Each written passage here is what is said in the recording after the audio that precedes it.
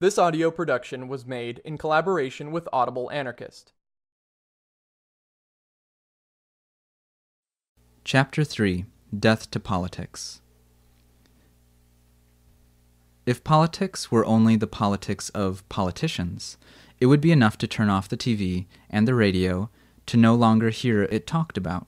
But it so happens that France, which is the country of human rights, only for show, is well and truly the country of power. All social relations in France are power relations, and in this country, what has not been socialized? So that there is politics at every level, in the associations and in the collectives, in the villages and the corporations, in the milieus, all the milieus. It's at work everywhere, maneuvering, operating, seeking appreciation.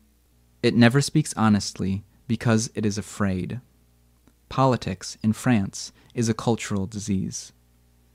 Anytime people get together, no matter what's at issue, no matter what the purpose is, and provided it lasts for a while, it takes on the structure of a little court society. And there is always someone who takes himself for the Sun King. Those who reproach Foucault for having developed a rather stifling ontology of power, in which goodness, love of one's neighbor, and the Christian virtues have a difficult time finding their place, should reproach him rather for having thought in an admirable way, but perhaps in a way that is a bit too French. France, thus, remains a court society. At the summit of the state, even in the milieus that declare its perdition most radically, as if the Ancien Regime, as a system of mores, had never died. As if the French Revolution had only been a perverse stratagem for maintaining the Ancien Regime everywhere, behind the change of phraseology, and for protecting it from attack, since it's supposed to have been abolished. Those who claim that a local politics, closer to the territories and the people, is what will save us from the decomposition of national politics, can defend such an insanity only by holding their noses, because it's evident that what they offer is only a less professional, cruder, and, in a word, degenerate version of what there is. For us, it's not a matter of doing politics differently, but of doing something different from politics. Politics makes one empty and greedy. This national syndrome obviously doesn't spare the radical militant milieus.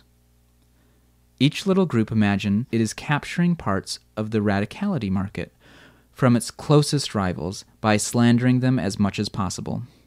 By lusting after the pieces of the cake of others, it ends up spoiling the cake and smelling of shit. A clear-headed and completely unresigned militant recently gave this testimony. Today, I know that the disinterested militancy doesn't exist. Our upbringing, our schooling, our family, our social world as a whole rarely make us into well-rounded and serene personalities. We're full of hurts, existential issues to be resolved, relational expectations, and it's with this inner baggage that we enter into militant life. Through our struggles, we're all looking for something else, for gratifications, recognition, social and friendly relations, human warmth, meaning to give to our life. In most militants, this search for gratifications remains rather discreet. It doesn't take up all the space. In certain persons, it should be said, it occupies a disproportionate space. We can all think of examples of militants constantly monopolizing the talk or trying to control everything, of others putting on a performance or always playing on people's feelings, of others who are especially sensitive, very aggressive, or peremptory in the ways they express themselves. These problems of recognition, gratifications, or power seem to me to explain single-handedly the majority of conflicts in radical groups. In my view, many apparently political conflicts mask conflicts of ego between persons.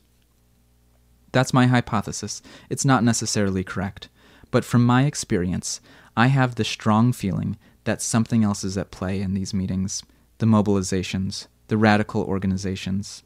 Something else other than the struggle properly speaking.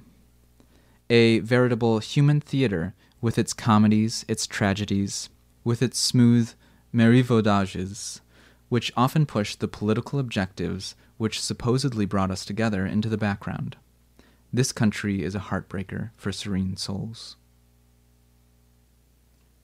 Nuit Debout in Paris was many things. It was a rallying point and a starting point for all sorts of incredible actions. It was the site of wonderful encounters, of informal conversations, of reunions after the demonstrations. By offering a continuity between the leapfrog demonstration dates, which the Union confederations are so fond of, Nuit Debout enabled the conflict triggered by the Loi Travaillée to be something altogether different, and more than a classic social movement. Nuit Debout made it possible to thwart the mundane governmental operation consisting in reducing its opponents to powerlessness by setting them at odds with each other under the categories of violent and nonviolent. Although it was rechristened Place de la Commune, Place de la République was not able to deploy the smallest embryo of what was commune-like in the squares movement in Spain or in Greece, to say nothing of Tahrir Square, simply because we didn't have the strength to impose a real occupation of the square on the police. But if there was a fundamental defect in Nuit Debout from the start, it was on the pretext of going beyond classical politics, the way in which it reproduced and staged the latter principal axiom according to which politics is a particular sphere, separate from life, an activity consisting in speaking, debating, and voting, with the result that Nuit Debout came to resemble an imaginary parliament, a kind of legislative organ with no executive function, and hence a manifestation of powerlessness that was sure to please the media and the governing authorities. One participant sums up what happened, or rather what didn't happen, at Nuit Debout. The only shared position, perhaps, is the desire for an endless discussion. The unsaid and the vague have always been privileged, to the detriment of taking a position, which would be selective by definition, hence supposedly non-inclusive. Another offers the following appraisal. A succession of speeches limited to 2 minutes and never followed by any discussion could not fail to be tiresome. Once the surprise had worn off at seeing so many people excited about expressing themselves, the absence of anything at stake started to empty these meetings of the sense that they appeared to have.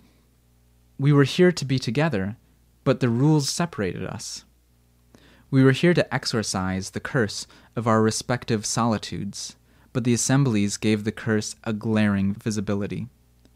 For me, the assembly should be the place where the collective is experienced, felt, explored, confirmed, and finally, if only in a punctual way, declared. But for that it would have been necessary for real discussions to occur. The problem was that we didn't talk to each other. We only spoke one after the other. The worst of what we meant to avert on the place unfolded there in a general incomprehension.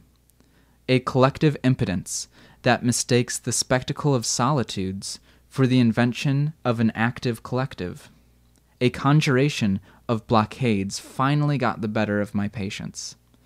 The key person of our committee, no doubt without any intentional ill will on her part, had a special gift for discouraging, with all sorts of logistic and procedural quibbles, every attempt to reintroduce some stakes into the functioning of the assemblies.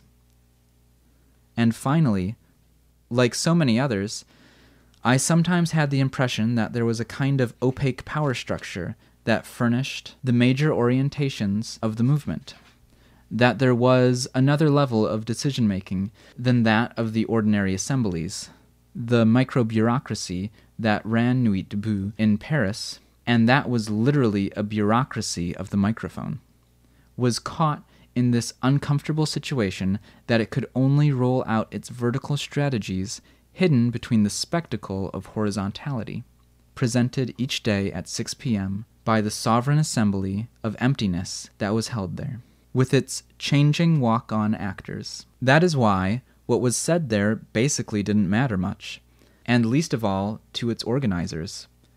Their ambitions and strategies were deployed elsewhere than on the square, and in a language whose cynicism could be given free rein only on the terrace of a hipster cafe, in the last stage of intoxication between accomplices. Nuit Debout showed in an exemplary way how direct democracy, collective intelligence, horizontality, and hyper-formalism could function as a means of control and a method of sabotage. This might seem dreadful, but Nuit Debout, nearly everywhere in France, illustrated line by line what was said about the movement of the squares in To Our Friends, and was judged to be so scandalous by many militants at the moment of its publication, to the point that, since the summer of 2016, every time an assembly begins to turn in circles, and nothing is said beyond a rambling succession of leftist monologues, there's almost always someone who will shout, "No, please, not Nuit Debout." This is the huge credit that must be granted Nuit Debout. It made the misery of assemblyism not just a theoretical certainty, but a shared experience. But in the fantasy of the assembly and decision-making, there's clearly something that escapes any argument. This has to do with the fact that the fantasy is implanted deeply in life, and not at the surface of political convictions. At bottom, the problem of political decision-making only redoubles and displaces to a collective scale what is already an illusion in the individual: the belief that our actions, our thoughts, our gestures, our words, and our behaviors result from decisions emanating from a central, conscious, and sovereign entity, the self. The fantasy of the sovereignty of the assembly only repeats on the collective plane the sovereignty of the self. When one knows all that monarchy owes to the development of the notion of sovereignty, one is sometimes led to wonder if the myth of the self is not simply the theory of the subject that royalty imposed wherever it prevailed in practice. Can you say that one again? Yeah. When one knows all that monarchy owes to the development of the notion of sovereignty, one is sometimes led to wonder if the myth of the self is not simply a theory of the subject that royalty imposed wherever it prevailed in practice. Indeed, for the king to be able to rule from his throne in the middle of the country, the self must be enthroned in the middle of the world. One better understands, therefore, where the unbelievable narcissism of the General Assemblies of Nuit Debout comes from. It's the thing, moreover, that's ended up killing them, by making them the site, in speech after speech, of repeated outbursts of individual narcissism, which is to say, outbursts of powerlessness. From terrorist attacks to the Germanwing crash, people have forgotten that the first French mass killer of the new century, Richard Dern, at Nanterre in 2002, was a man literally disgusted with politics. He had passed through the Socialist Party before joining the Greens. He was an activist with the Human Rights League. He had made the Genoa alter globalization switch in July of 2011. In the end, he had taken a Glock and, on March 27, 2002, opened fire on the Municipal Council of Nanterre, killing 8 elected officials and wounding 19 others. In his private journal, he wrote, "I'm tired of always having in my head this sentence that keeps repeating. I haven't lived. I haven't lived at all at the age of 30. Why continue to pretend to live? I can only feel myself living for a few moments by killing." Dylan Klebold, one of the 2 conspirators of Columbine High School, confided to his notebooks, "The meek are trampled on, the assholes prevail, the gods are deceiving. Farther and farther distant, that's what's happening. Me and everything that zombies consider real, just images, not life. The zombies and their society band together and try to destroy what is superior and what they don't understand and what they are afraid of. There you have some people who clearly took revenge instead of continuing to stew in their resentment. They dealt death and destruction because they didn't see life anywhere. A point has been reached where it's become impossible to maintain that the existential pertains to private life. Every new attack reminds us the existential has a power of political eruption. This is the big lie, and the great disaster of politics, to place politics on one side and life on the other. On one side, what is said but isn't real, and on the other, what is lived but can no longer be said. There are the speeches of the Prime Minister and, for a century now, the barbed satire of the canard enchaîné. There are the tirades of the great militant, and there's the way he treats his fellow human beings, with whom he allows himself to conduct himself all the more miserably as he takes himself to be politically irreproachable. There's the sphere of the sayable and the voiceless, orphaned, mutilated life. And that takes to crying out because it no longer serves any purpose to speak. Hell is really the place where all speech is rendered meaningless. What is called debate nowadays is just the civilized murder of speech. Official politics has become so manifestly a repugnant sphere of deception that the only events still happening in that sphere reduce down to a paradoxical expression of the hatred of politics. If Donald Trump is truly a figure of hatred, it's because he is first and foremost a figure of the hatred of politics. And it's this hatred that carried him to power. Politics in its totality is what plays into the hands of the National Front, and not the casseurs or the Banlieue rioters. What the media, the card-carrying militants, and the governments cannot forgive the so-called casseurs and other black blocs is 1. Proving that powerlessness is not a destiny, which constitutes a galling insult for all those who are content to grumble and who prefer to see the rioters, contrary to any evidence, as infiltrated agents paid by the banks to aid the government. 2.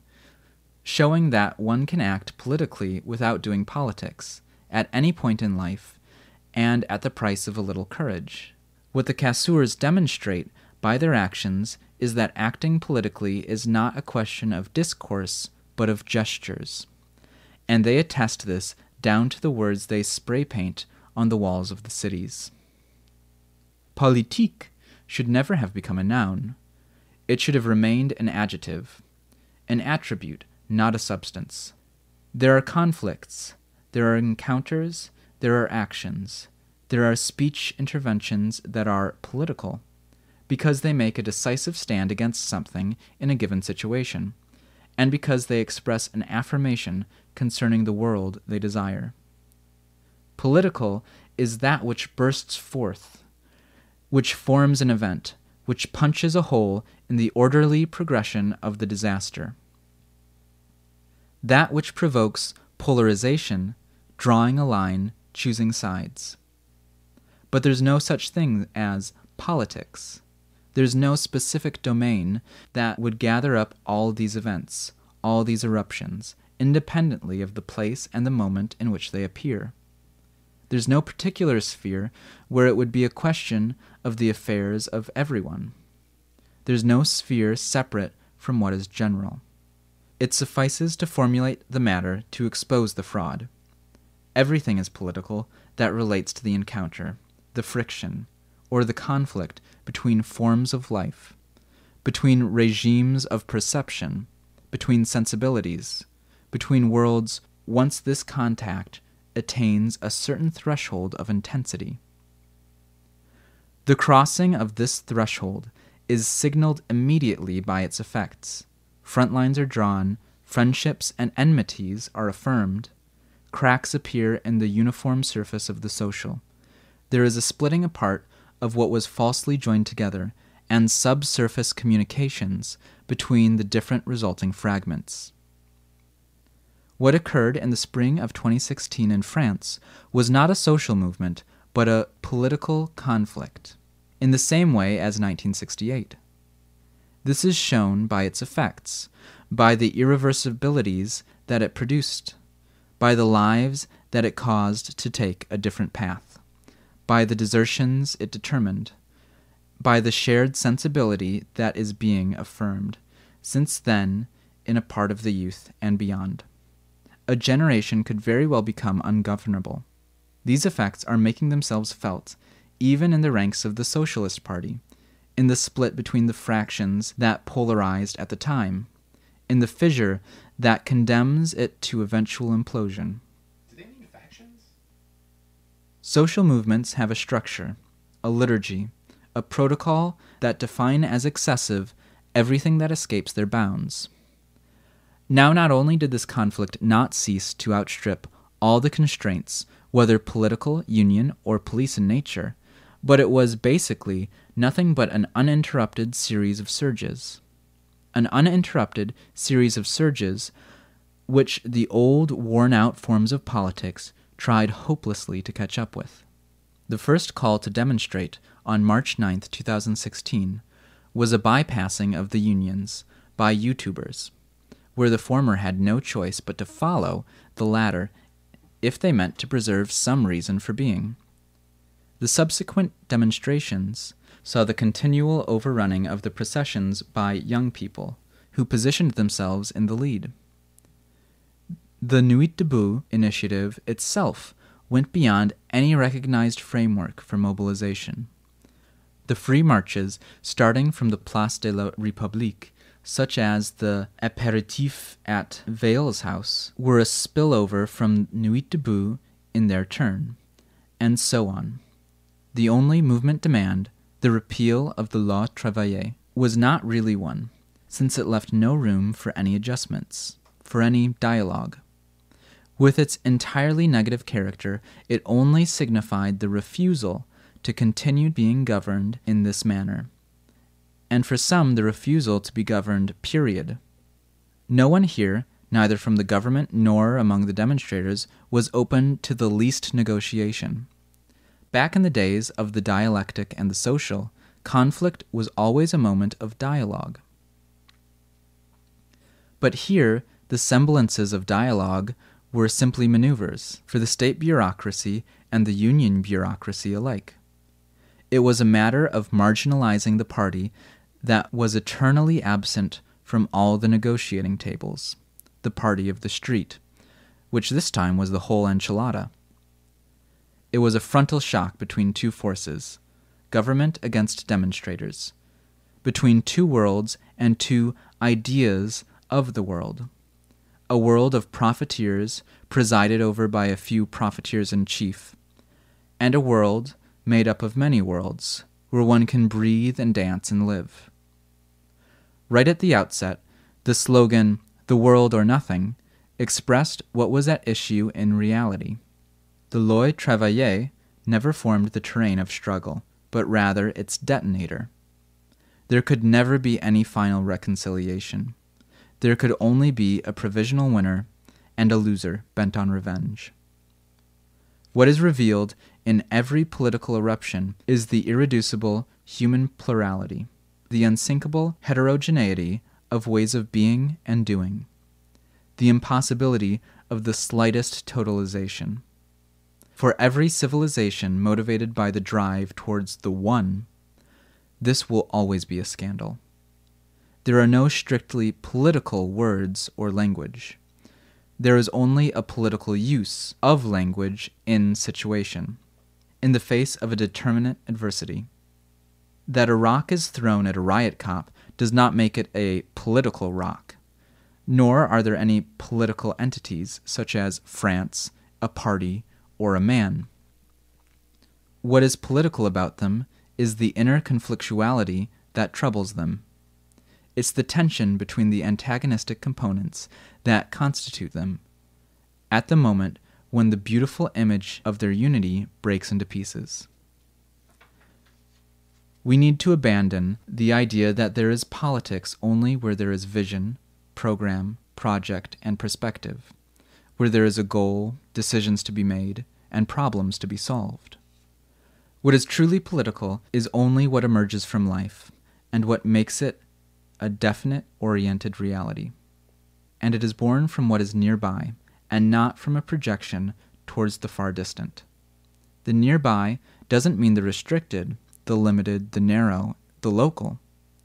It means rather what is in tune, vibrant, adequate, present, sensible, luminous, and familiar.